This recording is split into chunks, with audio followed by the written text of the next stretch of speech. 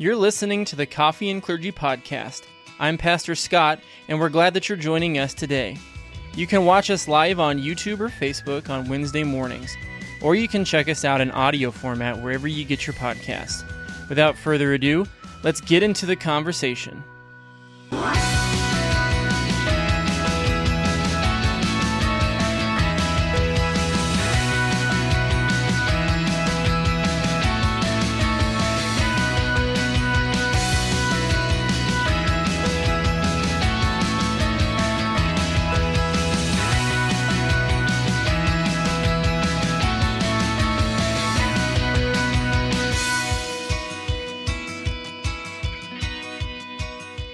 Good morning and welcome to Coffee and Clergy. I'm Pastor Doug Chinberg. I'm Pastor Scott Pitch. Welcome back once more as we continue with our study on the book of Ecclesiastes.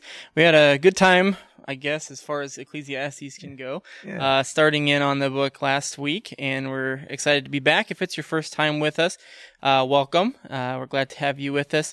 Just want to let you know this is week 2 of this study, and so as we go on, we'll be sharing those on our Facebook and YouTube pages in video form, and we also have it in podcast form wherever you get your podcasts. So expect to see those come up on the Thursdays following the live video on Wednesday. So I guess let's open with a prayer, and then we'll get right into the discussion. Okay. So I'll open us in prayer. Heavenly Father, I thank you for this day. I thank you for this good word from Ecclesiastes that comes to us. I pray that you would help us to find the wisdom of the Lord and the fear of the Lord there. We know that there are many things which we strive after in life, many things where we seek to find purpose, and we know that true purpose can be found in you alone. I pray that you be with each heart and mind that's gathered around these words which we speak over the course of the next hour or so, that you would continue to uplift their eternal life which you have given them, so that it might be made whole in Christ the crucified. And we pray this all in his name. Amen. Amen. Amen. Yeah, we find ourselves today, I guess I see a lot of people who are anxious about many different things, and we find that in the book of Ecclesiastes. If we look just to this world, there's a lot of things that come up empty, that seem meaningless. And so where do we find our meaning? Where do we find our peace, our strength, our hope? And so the writer of Ecclesiastes points us back to our Lord and the one who ultimately gives us all of our peace and hope and purpose in life. So to kind of recap what we talked about in week 1 a bit, we entered into the discussion and realized that there are kind of 2 voices in the book of Ecclesiastes. One is kind of the background author, is what he kind of goes by or is known by. And then there's a voice from within the author's writing called the teacher. The Hebrew word is kohelet. So we talked about what that means and how the kohelet is the teacher or the preacher, the one who gathers the assembly around him to speak truth. And so he begins his narrative, the teacher does, by saying, hevel, everything is hevel. That word hevel is the Hebrew word for vapor, smoke, mist, thing which is truly there and exists, but when you try to define it or capture it or manipulate it, get a hold of it, flows right through your fingers. And so he uses this word hevel a lot in chapter 1, and we'll see that theme continues into chapters 2, 3, 4, and beyond, that there's this idea that all of the things in life which we seem to want to be able to grasp and want to define our lives by, they're hevel. They disappear. So we went halfway through through chapter 1 last week, and so we'll finish chapter 1 and finish chapter 2 as well today. But we're starting in chapter 1, verse 12, and I'll read verse 12 through the end of the chapter, which is verse 18. All right. It says, "I, the teacher, was king over Israel in Jerusalem. I devoted myself to study and to explore by wisdom all that is done under heaven. What a heavy burden God has laid on men.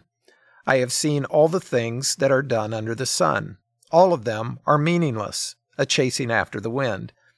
What is twisted cannot be straightened, what is lacking cannot be counted. I thought to myself, look, I have grown and increased in wisdom more than anyone who has ruled over Jerusalem before me. I have experienced much of wisdom and knowledge. Then I applied myself to the understanding of wisdom and also of madness and folly. But I learned that this, too, is a chasing after the wind. For with much wisdom comes much sorrow. The more knowledge, the more the grief. And that's crazy coming from who we assume is Solomon. The wisest man who ever lived. The wisest man who ever lived, the one whom God granted to him in increasing gifts because of the goodness of his wish to receive wisdom. And he says this gift, this wisdom, it ain't so much of a gift. Yeah. Much wisdom comes much sorrow. So he's describing his quest. He's seeking after something. So what is it? And again, what is the result? Well, yeah, his quest is to see what can be defined, what can be manipulated, what can be controlled in this life, if anything can be at all. He's trying to employ wisdom to see if there's anything in this life that can be found under the sun, meaning anything in all existence and all of the human experience that can give a sense that's something that's solid, that's not hevel, that's not smoke, that doesn't just go, that you can kind of... Something of lasting significance. Lasting significance is a great way to put it. Yeah. So that's what he's employing. He's employing his gift that he has of wisdom, of knowledge, of understanding to try and see if he can find that. Okay. And what is his conclusion? What's the result of all of these things he's trying to hold on to? Yeah, not so hot. He says he applies himself to this understanding of wisdom, which is a noble pursuit. There's human beings that have spent a life that are well respected by the rest. You think of people like Isaac Newton, Einstein, other truth seekers, not just in sciences, but in mathematics and theology. You've got multiple examples of these men and women who spend their whole life trying to find truth. And that's a noble pursuit, but no one ever did it quite as well as Solomon his whole life. No one was as gifted as he in employing this knowledge. And so he applied himself to this. And he also applied himself to trying to understand the opposite of what was good, to see if that had any. So he's meaning or lasting significance. Coming at it from both ends, right? Yeah. And the end result is it too is just a chasing after the wind. It too is like trying to grasp onto smoke. There's just nothing to hold on to there. There's nothing to walk away with at the end of the day. Okay. Nothing of lasting significance, to use the phrase. Yeah, there's a phrase here in verse 15. He said, "What is crooked cannot be made straight." So what is he talking about there? That's kind of a tricky one. I think that it's sort of a parable thing, and you see that if you have your Bible there, it's written in kind of a center space column, which typically means that it's a bit of wisdom or a quote from another source or something that's being utilized to being put in here. So we don't know exactly where this comes from. It's not like this is pulled from, Deuteronomy Proverbs or something. So we don't have an exact quote, but you do see it's being used for a specific purpose here. And that specific purpose is to say what kind of popped into my mind is, have you ever had like a slinky that's become tangled before? Okay. Uh-huh. Once it gets tangled, the slinky's done. Like you can work really hard to try and untangle it. And you can twist it just this way and move it just this way. But essentially, once a slinky gets tangled, you can't ever straighten it out again. And essentially, that's kind of what I think this is trying to say, is the harder you try to employ wisdom and understanding, the harder you try and grasp something in this life, the more fleeting it becomes, the faster it runs away from you, the faster it gets tangled and increases in its complexity rather than becomes plain. Yeah. I kind of had the understanding that there were some things that God made a certain way, and when those things are made a certain way, you just can't change them. Going against the The way things are is not good. Yeah. And I thought of the serenity prayer, Lord, grant me the serenity to know what I cannot change, the courage to change what I can change, and then the wisdom to know the difference. And but there's some things in life that God has put in place that will not change. And for us to try and change them, for those things that are crooked, you can't make a slinky straight. Yep. All right, let's go on to the next question here. In verse 17, we have the teacher explaining the methodology of his quest by simultaneously examining wisdom and its opposite, which would be folly or madness, which is how he says it. So, in what other passages of the Bible is understanding related to two things which are opposite of each other? Okay. I thought of things like in the Lutheran Church, a lot of times we talk about the law and the gospel, the distinction between law and gospel. We need to hear both the law and the gospel because we're sinful human beings. Both of them apply to us, but both are opposite. The law tells us how we become right with God through our own works. And again, there's multiple meanings and uses of the law. But the gospel tells us that Christ has done everything necessary for our salvation. And so, what I like about that is that it holds us in attention, so that we hear both law and gospel. We despair of ourselves and we cling to Christ who has won salvation for us. Yeah. So that was one example I thought of. Yeah. The Bible is full of these kind of distinctives, right? Mm-hmm. That they aren't necessarily like polar opposites necessarily, like north and south on a magnet, right? It's more like sometimes they're complementary. Like I would argue the law and the gospel are not exactly opposite to each other. They're more complementary distinctives, right? Okay. The law leads to the gospel, and then the gospel produces in us the desire to fulfill the law. So it's kind of a cyclical thing. The other examples are like one of the kind of things that I like is whenever we talk about heaven, we never talk about it in positive terms, meaning we never talk, not that we don't say good things about heaven, but we never talk about it in like affirmative terms saying heaven is this. We always say heaven is not like it is right now on earth because we don't truly have the vocabulary to describe the divine, to describe heavenly things. And so heaven and earth are in essence opposites because they're used in that kind of contrasting way. We say heaven is what earth is not. Yeah. Or we say that righteousness is hard to describe, but it is, perhaps you could say, what sin does not do. Okay. And so in that essence, it's opposites. So. Another idea that I thought of, I don't know if this is completely right, is on the one hand, we are made of dust. And yet on the other hand, the scripture tells us that we are God's masterpiece. Mm-hmm. We're priceless in his eyes. And sometimes those two don't necessarily make sense, but that's the reality. But on the one hand, it keeps us humble, because we are frail as dust. And yet on the other hand, we're as highly prized as anything that God has ever created, and which is a mystery, and yet it's a part of who we are. That one that you just said made me think too of the Lutheran understanding of, I'll use the Latin, the simul justus et peccator, simultaneously saint and sinner. Yeah. That at the same time we have opposing natures within us.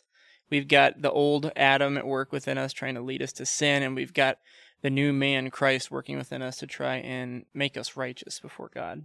Yeah. And we're not one day and one another. Sometimes one prevails over the other during a certain period of time, but they are polar opposites of each other in that sense. And we have both at the same time. So if there's ever a time you feel a little schizophrenic, that might be the reason why. Yeah.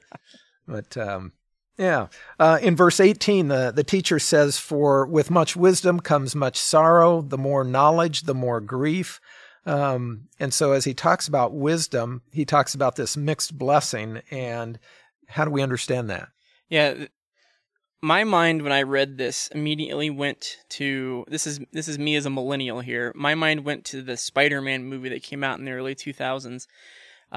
Uncle Ben was talking with Peter Parker, and Peter was going through changes, becoming Spider-Man, and Uncle Ben told him, with great power comes great responsibility. And I get that quote popping into my brain when I read this.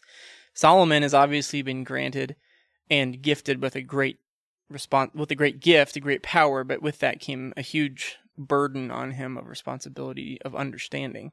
Some of this ties back to the Garden of Eden, right? The tree that Adam and Eve ate of was the tree of the knowledge of good and evil, and knowledge is power, certainly, but with that comes a heavy load of responsibility and burden to understand the true nature of good and evil. So you get that kind of weightiness of power and responsibility here. Yeah, and one of the examples that Solomon uses is the fact that he recognized, even as a wise man, that our fate, the fate of a wise man, is the same as the fate of a fool. At the end of their life, it's the end of their life. They can take nothing with them. Yep. Their life is over. All the toys go back in the box, and we give it back to God. Yep. And that's what happens with everyone. We've said, when people have passed away, that we never take anything with us to heaven. We don't take a hearse with us, or we don't take a U-Haul with us to heaven. And but that is the life of all people. And for Solomon, that was a part of the burden that he carried, to recognize there was no difference between him, the wisest man in the world, and the fool in the corner that was just able to survive. And so, yeah. But we can keep reading the next section of Scripture. So we're going to read the next 17 verses. And this is under a section called Pleasures Are Meaningless, and then a section called Wisdom and Folly Are Meaningless. So actually, we'll read the next 16 verses. We won't read all the way to 17. We'll stop at 17. Continuing on from that mindset where we ended on the last section about with wisdom comes much sorrow and knowledge comes grief. So I thought in my heart, come now, and I will test you with pleasure to find out what is good. But that also proved to be meaningless. Laughter, I said, is foolish, and what does pleasure accomplish? I tried cheering myself with wine and embracing folly, my mind still guiding me with wisdom. I wanted to see what was worthwhile for men to do under heaven during the few days of their lives. I undertook great projects. I built houses for myself and planted vineyards. I made gardens and parks and planted all kinds of fruit trees in them. I made reservoirs to water groves of flourishing trees. I bought male and female slaves and had other slaves who were born in my house. I also owned more herds and flocks than anyone in Jerusalem before me. I amassed silver and gold for myself and the treasure of kings and provinces. I acquired men and women singers and a harem as well, the delights of the heart of man. I became greater by far than anyone in Jerusalem before me. In all this my wisdom stayed with me. I denied myself nothing my eyes desired. I refused my heart no pleasure. My heart took delight in all my work, and this was the reward for all my labor. Yet, when I surveyed all that my hands had done and what I had toiled to achieve, everything was meaningless, a chasing after the wind. Nothing was gained under the sun. Okay. Here again, the teacher describes another quest that he has.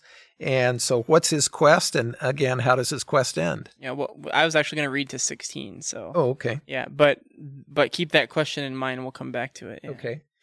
So the next section is called Wisdom and Folly also are meaningless. So we talked about pleasure being meaningless, and now he's perhaps applying himself to something less fleshly and more spiritual now. So then I turned my thoughts to consider wisdom and also madness and folly. What more can the king's successor do than what has already been done? I saw that wisdom is better than folly, just as light is better than darkness. The wise man has eyes in his head, while the fool walks in the darkness. But I came to realize that the same fate overtakes them both. When I thought in my heart, the fate of the fool will overtake me also, what then do I gain by being wise? I said in my heart, this too is meaningless. For the wise man, like the fool, will not be long remembered. In days to come, both will be forgotten. Like the fool, the wise man must too die. Okay. Two must die, excuse me. Yeah, so there's a couple of different quests that he's working after, trying to grab onto, and again, the result is the same.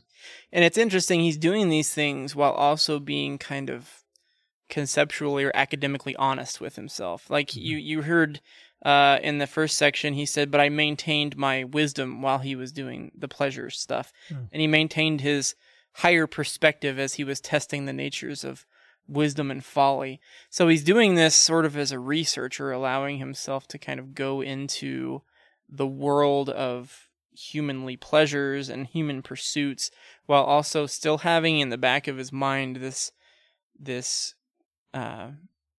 identity as a researcher, a person who has a core principle of understanding and wisdom to employ towards these goals. And so that gives him a different viewpoint than someone whose life is truly hedonistic or truly a philosopher or a sophisticate, someone who's just a thinker.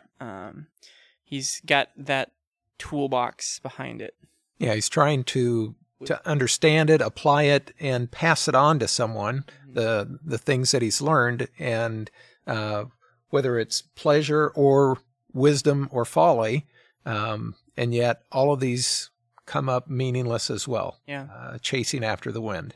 Yeah, and he says the end result, the fate is the same. And at the core of that, certainly you get the sense that wise men and fools die, pleasure seekers and shrewd men die.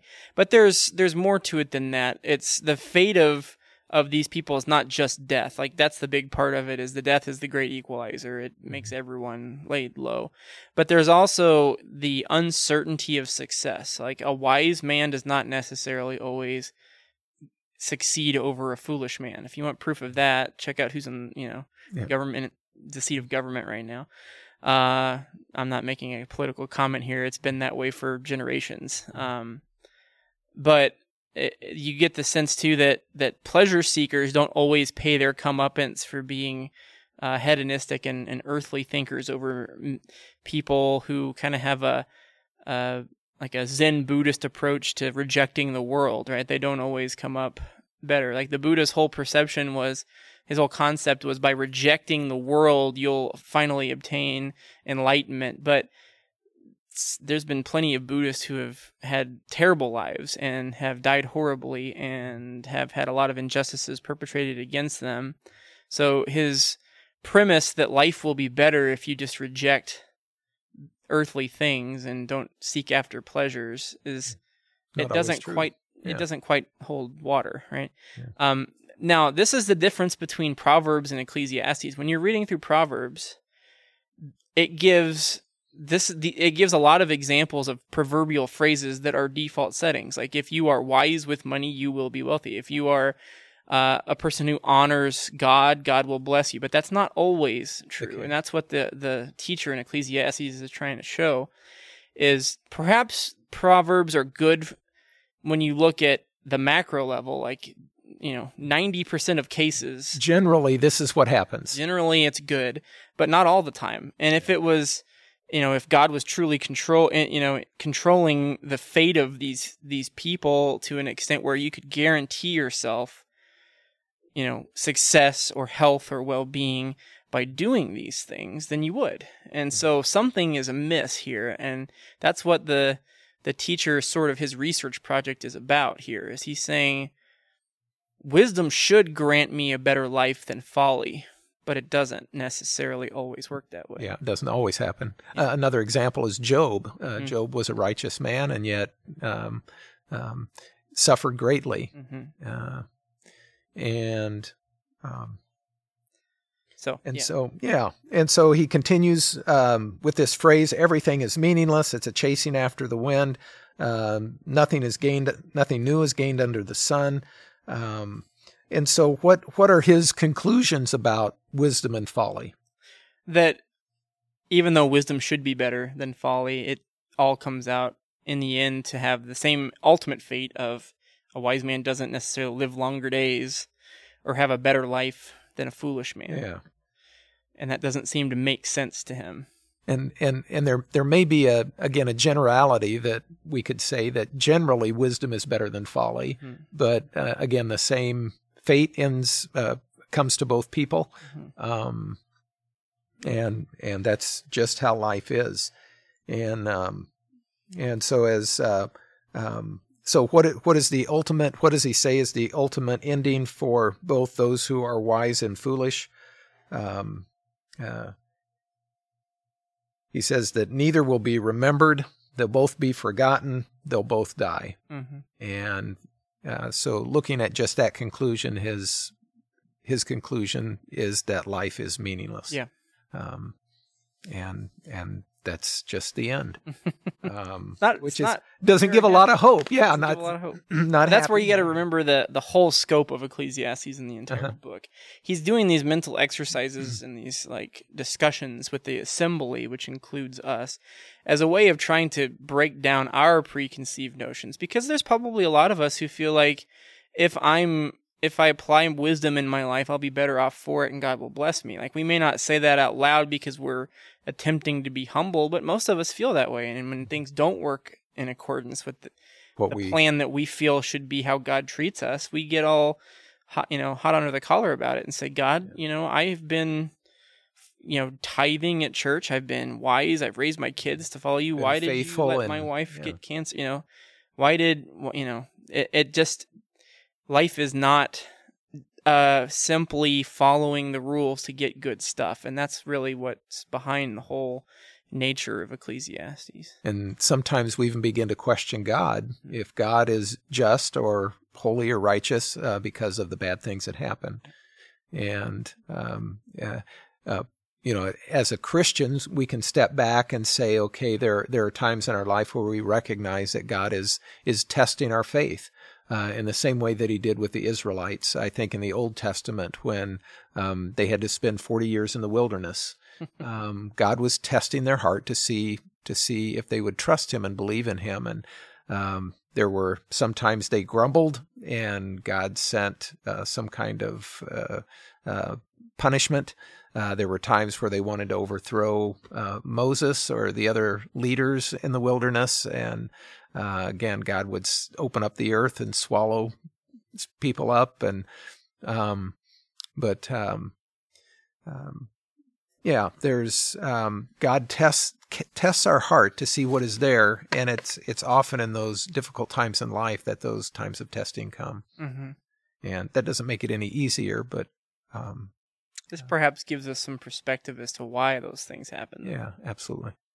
It may not give us the answers of how to act after that, but we at least get the picture of, okay, well, no one ever promised, including God, that life would be wonderful as long as we did the right things. Yeah, in fact, he told us right after Adam and Eve sinned that life was going to be hard and difficult. There was going to be suffering and pain involved.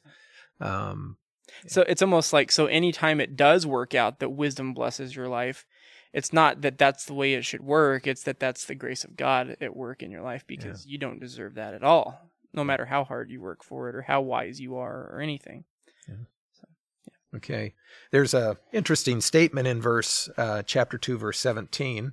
We haven't read it yet, so maybe we should go ahead and break in and read 17 to the end of the chapter first. Okay. Well, there's a couple of questions on 17, so let's read. I'll just read 17. It says, the writer said, "So I hated life, because the work that is done under the sun was grievous to me.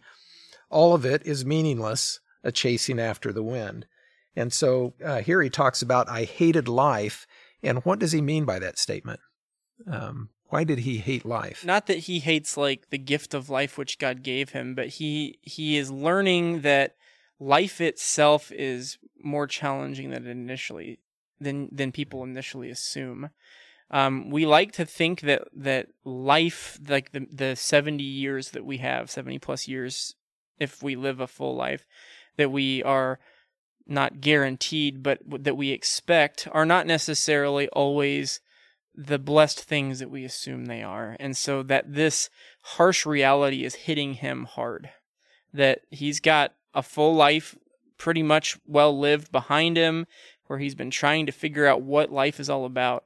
And the harder he searches and the more wisdom he applies to this task, the more he realizes that what we think of as our life is actually not what it's about, not what we're here to do or be about. Yeah. So, and the thought came to my mind that he's recognizing something that we all recognize is that life is frustrating at times. It is. Mm-hmm. And we hate when we're frustrated. We hate when we plan on something, we carry out the plan exactly the way we want, and then we get results that we don't expect. Something falls out of the bottom. Yep. And we become frustrated, and out of that frustration, we say, I hate this. I hate when this happens. This is not what I intended. The engineer mind in me is thinking about this. Humans love problem solving and puzzles. They love it when they love balanced budgets where everything just lines up just so, and where you can, make the pieces fit just perfectly, and they like it when things match up the way they should. And our lives are not like that at all. Yeah. Our lives are not a puzzle piece which just lines up just perfect and everything is wonderful and everything fits the way it should and goes the way it should. Our children are healthy, wealthy, and wise. We grew up with no problems. Our careers are always a success because we apply ourselves to them. Life does not work that way for anybody. Right. And we don't like that because this problem-solving, puzzle-fitting, aligning kind of mentality that's within us doesn't work out the way we want it to. Yeah. It frustrates us. It makes us not like our lives. It makes us hate that about our lives, that it doesn't work the way we want. Yeah. There's another place in Scripture in the Gospels in Luke chapter 14 where Jesus uses the word hate. Mm-hmm. And in this passage in Luke 14:26, he says, anyone who comes to me and does not hate his own father and mother and wife and children and brothers and sisters, yes, even his own life, he cannot be my disciple. And so here Jesus is using this word hate in yet another way. And so how do we understand his use of hate in this context? This is a very hard question. When people ask this, I always tend to ask them why they're asking, because sometimes people come from broken households and they've got an abusive parent and one who's a Christian, and they want to be a Christian but knows that it'll cause division in their household or whatever, and so they truly do have a sense of loathing or hatred for someone in their family, and that's really not what Jesus is calling here. He's not calling for a violation of the fifth commandment that we should hate somebody with the malice in our heart towards them. Instead, what he's saying is it's going back to the idea where we talked about opposites or contrasting distinctive ideas. That's what he, I think, is getting to here, is to say he's using the word hate to draw you towards the opposite of that word, to say what is it that's worth loving so much that it seems like what you're doing to the opposite thing is hatred towards it. So that's where you come in verse 26 of Luke, is you say, if anyone comes to me and does not hate his father and mother, his wife and child, his brother and sister, yes, even his own life, he cannot be my disciple. He's simply showing the contrast of how intensely devoted and loving and in love with Jesus and his ministry you need to be, so that you will look at all these other things which are truly good gifts from God and say, in comparison's sake, it seems as if though I would say I hate these, not because I have malice or hatred or deep-seated enmity in my heart for my father, mother, brother, wife, son, daughter, whatever, but if it were to come down to a scale where it was my love for Jesus and my love for everything else in my life, the amount of love I have toward Jesus makes it seem like the amount of love I have for everything else in my life is nothing. Okay. Is virtually absent. So it kind of sounds like as what we talk about in the explanation to the first commandment, so that we fear, love, and trust in God above all things. And so that we say that our love for God is greater than our love for anyone else. Yeah. And it's precisely because of the intensity of our love for our God that we become better equipped to love all these other people. Yeah. And to love our life, frankly. We'll find at the end of Ecclesiastes, when it comes to it, the fear the fear of the Lord and the wisdom which we gain from that fear is the only thing which gives anything else in our life, including family, including work, including our own lives themselves, any purpose or meaning, so that we can say, those are valuable things. I should use them well. I should invest in my family, invest in my work, and do good things. But until you reach that point where you realize if you put your confidence and hope in those other earthly things, that they don't provide what you think they will, only God can do that, that you get to the point where you can actually commit to those things the right way. Yeah. And I think of the passage of Scripture that says the beginning of wisdom is the fear of the Lord. Mm-hmm.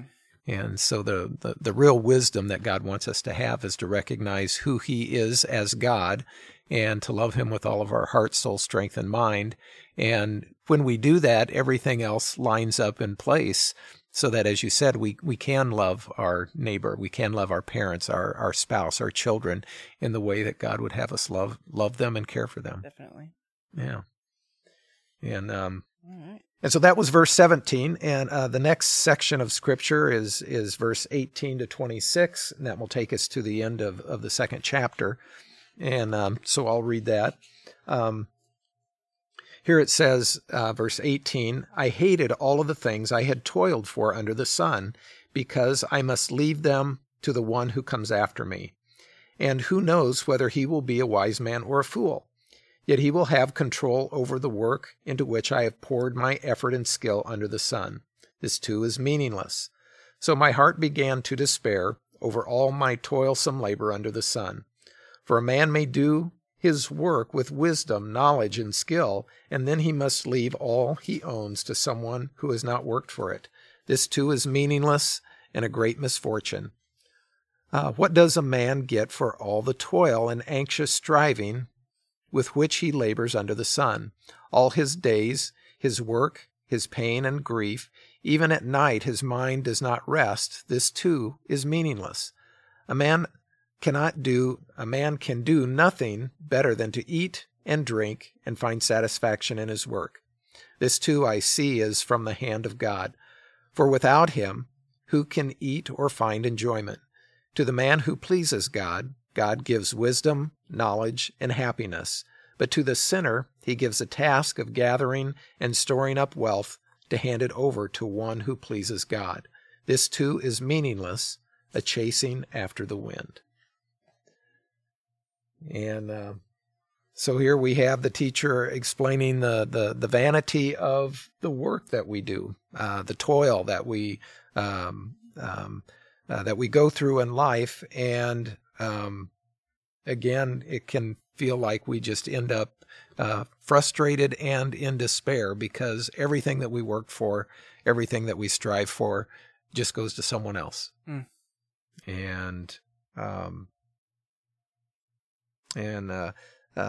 So why does the teacher hate his toil? Again, because all his efforts do him nothing. They're hevel. They're hevel. They're smoke. They don't produce the fruit that he wishes they would. Yeah. And so as you know, he finds this frustration, this hatred. So what might be a way around this hatred so that we could actually enjoy the labor that we do, the life that we live? What could be a way that we actually enjoy these activities? So the subtext that we get from the teacher is everything he's doing so far, he's sought pleasure to find purpose and meaning for himself. He sought wisdom and then sought the nature of folly to understand for himself if those can produce anything good for him. Excuse me. He also realizes that all the work and toil that he doesn't produce anything good for him. It just goes to somebody else. You'll notice that the sort of example that he's producing, this image of the person who's working and obtaining understanding through all these efforts, is doing it all for whom? For himself. For himself. Yeah. So that in itself, that's a subtext. He doesn't specifically say out and out that he's doing it incorrectly, but you get the sense that the reason why he's driving himself into such a depression here is because all of his pursuits and all of his fierce seeking of understanding is for himself, so that he can understand, and then he has a good-natured reason for that, because he wants to understand for himself and obtain these things for himself so that he can share with others. But he actually is doing that by his failures. He's sharing with us, not based on the success that he found the answer to life and everything and, wrote a self-help book, here's how you make your life better in 10 easy steps. Instead, he's saying, here's 100 steps and none of them worked. That's not going to be a bestseller, right? No, on the New York Times. Try these 100 steps. They're absolutely futile. Yeah. They don't produce any lasting meaning in life. You'll be frustrated. Yeah, you'll be frustrated in life. So he's trying to obtain these things for himself to some degree. And so, we should perhaps avoid that. That's where we can perhaps start, is to say we may not have the exact understanding of what gives meaning and purpose, but we know for certain it's not in seeking to obtain material blessings or understanding or knowledge or value for ourselves. As long as we keep trying to do that, we're never going to find anything that's lasting or meaningful. Okay. And so again, how could we, if we don't live for ourselves, how has God created us to live in such a way that we can enjoy the things of the world? Sure. So if we don't live for ourselves, we can say we live for God, and we actually find that when we live for God, we live for other people. We live to love and serve them, and that begins to bring joy in life. That begins to bring happiness when we begin to serve our neighbor, love and serve our neighbor. That's we say that's the way God intended things to be. And even a life that's utterly devoted towards the well-being of others and the honoring of God is not necessarily guaranteed to produce in you a good life. Right. But it's certainly a better option than the alternative. And I think that's sort of what the teacher's getting at is, it's almost like a what's the lesser of two evil kind of thing, right? You've got sinful, broken world to contend with, and nothing you do can do anything to change that. But you can either despair in it and become a hedonist, or you can just become a fool, or you can spend your entire life trying to seek after knowledge and wisdom and success for yourself, or you can deny all that and seek to do things for God and for the good of others. And it may not guarantee you a good and happy life, but at least you'll be closer to the heart of God that way. You'll have a better understanding for why the world is not fair. Yeah. Why the world is not good. And you might actually help others who find themselves in a situation where their life is unfair and help them, bring them out of that situation. Yeah, I think of one of the things that Jesus said. He said, if you follow me, you need to deny yourself, pick up your cross, and follow me. And those three things give meaning and purpose and hope in life, so that we deny ourselves, we don't live for ourselves. He also tells us we need to pick up our cross, and so he reminds us that there will be a cross that we bear in this world, and those crosses are often heavy and hard, and they bring about suffering.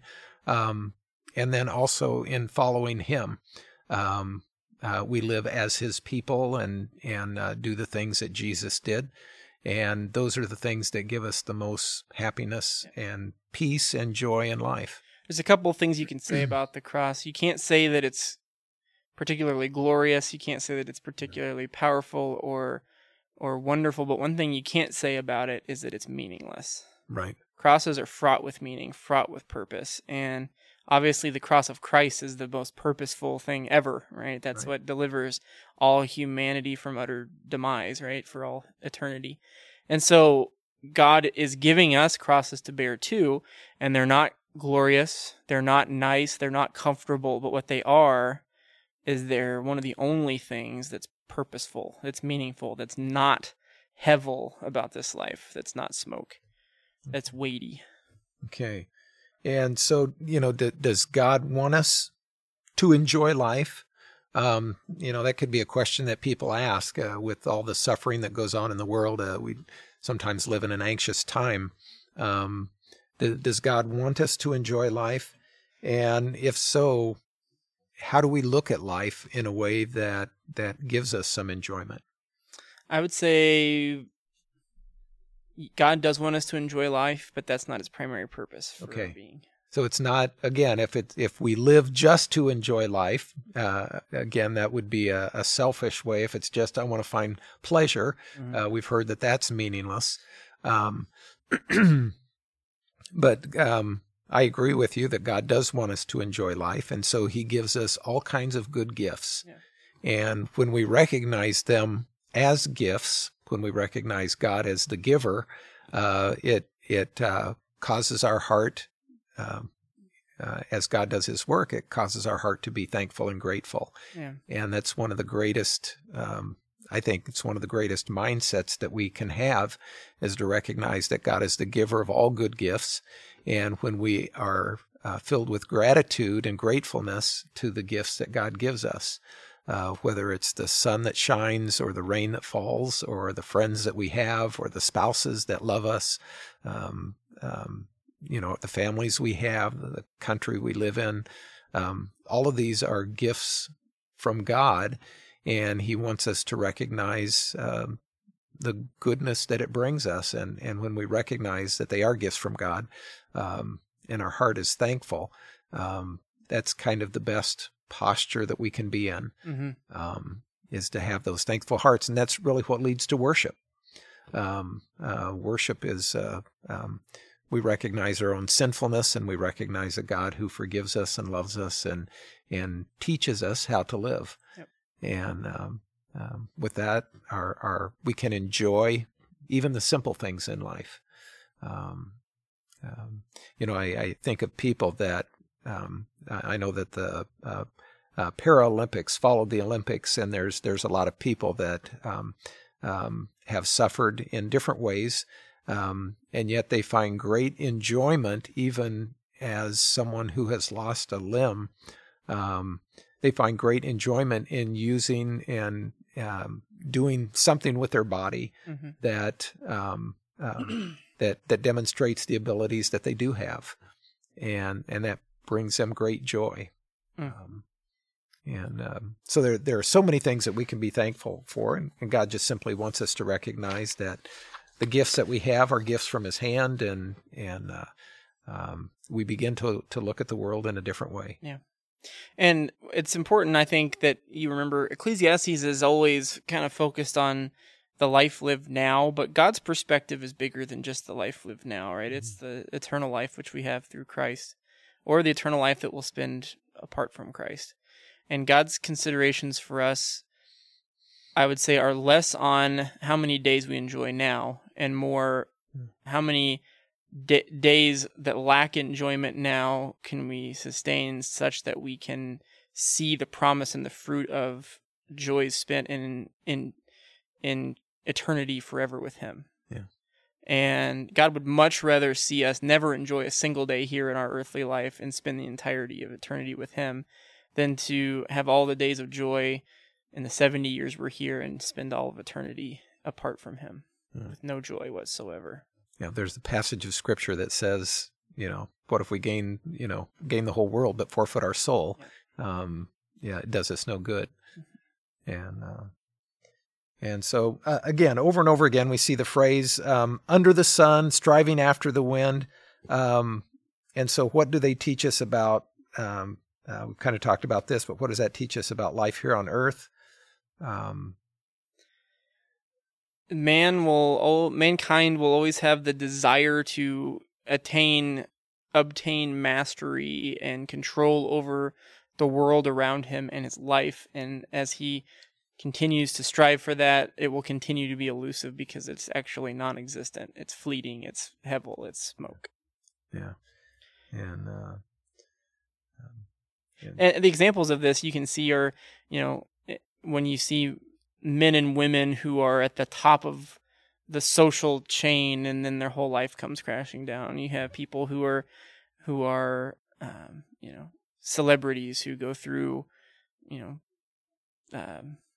scandals and then their life's torn apart. You get people who spend their whole life trying to become wealthy and then commit suicide when they're 65 and realize this is all their life has ever amounted to. You get pastors who get to the end of a long career in service to God and say, I wasted my whole life doing that, and wish I would have gone and been a business person instead. You've got a lot of examples of this where people think they have a thing that's in front of them. It's a carrot on a stick that they're going after, and then realize the more they try and get that carrot, the further and further away from them it gets. They get to the end of a life lived in pursuit of that carrot, and then they don't have anything else to ascribe meaning and purpose in their life. Yeah. And this life ultimately passes away, and that's it. We were talking about comfort before, and I just there's a phrase that someone once said that God is more interested in our character than our comfort. Mm-hmm. He wants to develop character is I guess what I refer to as he builds his image in us. He wants us to be like Christ. He wants us to be like he wants us to have the same characteristics that he himself has, and so he's constantly working in us, not for our comfort, but for our character. Yeah. And so the king in these verses reveals a self-indulgent heart, a self-centered heart. Again, that's in a big contrast to the heart of Christ. And so we've talked about that, but any other comparisons that you see, comparisons or contrasts that you see in these two hearts?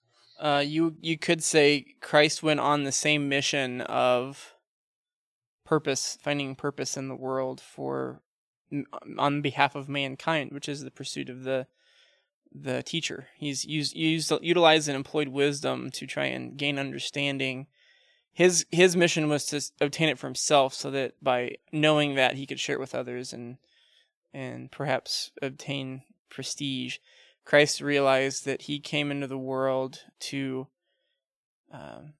gain a knowledge and an understanding and share it with others through his word and his teaching, not so that he could be highly regarded, but so that others could be set free from the constant desire of trying to obtain the world. Yeah, I think of when Jesus said to his disciples, "I didn't come to be served, but to serve, and to give my life as a ransom for many."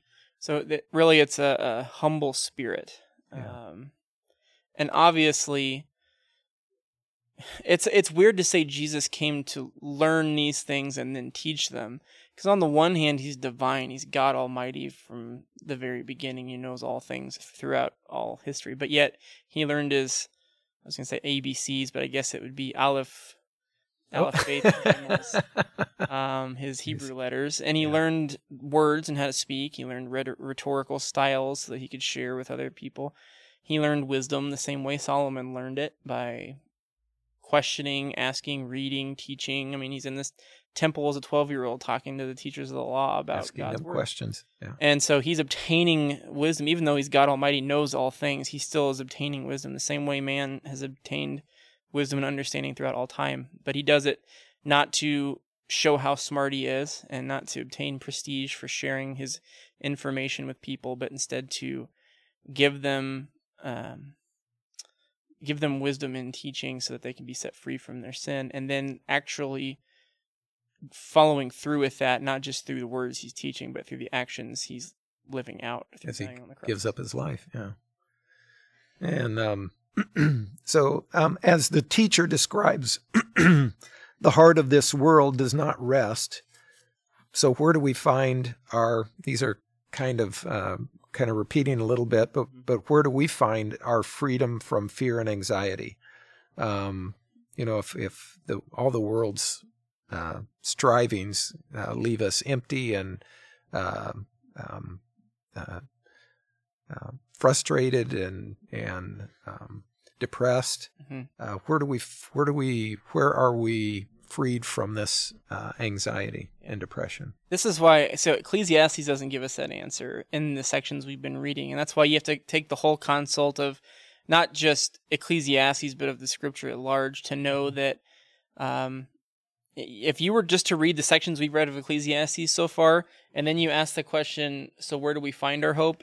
You don't know. You're just kind of like, well, I know it's not here, and I know it's not under here, and it's like you're in a room digging under the furniture looking for something, and you can't find it. I know it's not there. I've checked that place. It's done. Let's go over here and look. And the inevitable searching doesn't produce any results for the teacher, but that's where the author comes back in at the end of Ecclesiastes, which we'll read, and points us in the right direction. He doesn't say this is what it is, but he says you haven't checked over there in the corner yet. You might want to go look over there.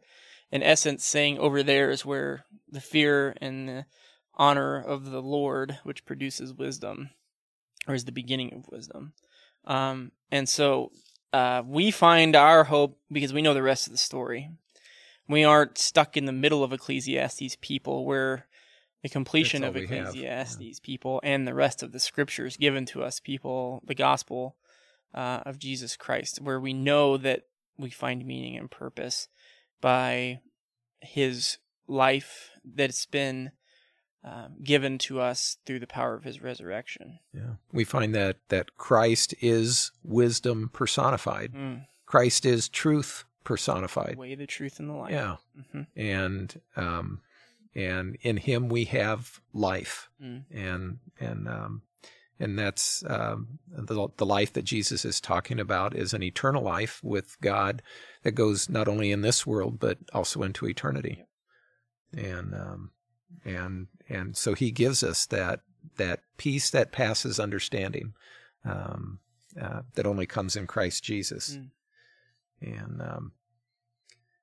And so we see frustration in work and toil. This, again, is different from what God intended. We can go back to the beginning of, the book of Genesis, and again, God seemed to have a different purpose. And so when God first created the world, work wasn't drudgery. It meant to give us what? Yeah, to give us the things we need. Yeah. And it was actually part of the world, and I think it will be part of the world to come. I think a lot of people think, I worked my whole life, I can retire, and then I'll die one day, and I'll go play a harp on a cloud. And I think work will be part of the new heaven and the new earth as well, but it'll be work which gratifies. Yeah. And it'll be, instead of being a toiling under the sun, which is meaningless and hevel, it'll be a light, a joyful breezy, experience. Cheerful experience that's fraught with meaning and purpose. And we see a little bit of the new heaven and new earth at work today. We get a glimpse or a shade of it when we as Christians serve our neighbor by the power of Christ. Even though our works are dirty rags and toil and meaninglessness, there's an aspect within us where Christ is working through us. And that work, as I mentioned earlier with the cross, is meaningful. Yeah. It's not always easy and not always glamorous. Gives us a joy, a satisfaction. And it's something that has a lasting, what was the phrase you used at the beginning? A significance. Lasting significance. And of course, in the new heaven and the new earth, it'll be lasting significance because we've got forever, right? We'll have literally no time to define how lasting the significance will be. It'll just be fraught with purpose, meaning, and lasting significance. Okay, so we're coming to the end of our time here, and any kind of closing thoughts that you want to share? I'm looking forward to moving on to chapter 3. I think chapter 3 is, for anyone who's experienced any of Ecclesiastes, a lot of what you might know from it, maybe from a 60s song, can be found in chapter 3. And so there's a couple of good verses there where we start to move forward from finding purpose in our life to the description about time and how the master of the clock that's always cruel and never stops for us. It's always ticking. It's and we can never go backwards. Cruel master. Yeah. And so we have this definition of time given to us by the teacher, which gives us once more not the answer we're looking for, but in the pursuit of understanding, we gain wisdom by trying to find where meaning can be found. Okay. We do want to share one announcement before we close. We're as we look ahead, we're considering to change our time from 10:30 in the morning to 10 in the morning. Yep. And so starting next Wednesday, this Coffee and Clergy podcast will begin at 10 a.m. Yep.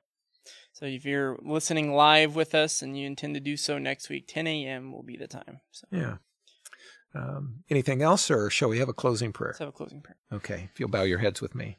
Heavenly Father, we thank you for this world, and as we look at it and try to live it on our own, again, we can get frustrated and despair and want to give up, and it just happens over and over again. But you have something different for us. You want us to enjoy this world. You want us to recognize that all of the gifts that we have are gifts from your hand. And so we thank you for that. And the greatest gift of all is a relationship with you, is the gift of your Son. Jesus Christ is the gift of your Holy Spirit, who lives in us to guide and lead us. And for that, we thank and praise you. We ask for the wisdom that grows out of this Christ-likeness, so that as we live it in the world, we can love and serve our neighbor and do that with great joy and delight. And so bless us as we do the work that you give us each day. And as we go from here, we just ask that you be with us to guide us in every aspect of our life. We thank you for this time, for your word, for the wisdom you give us. And I commend our listeners to you as well as ourselves. And we thank and praise you in Jesus' name. And all God's people said, Amen. Amen. Amen. Thanks for being with us today. Have a great day in the Lord, and we'll see you next time.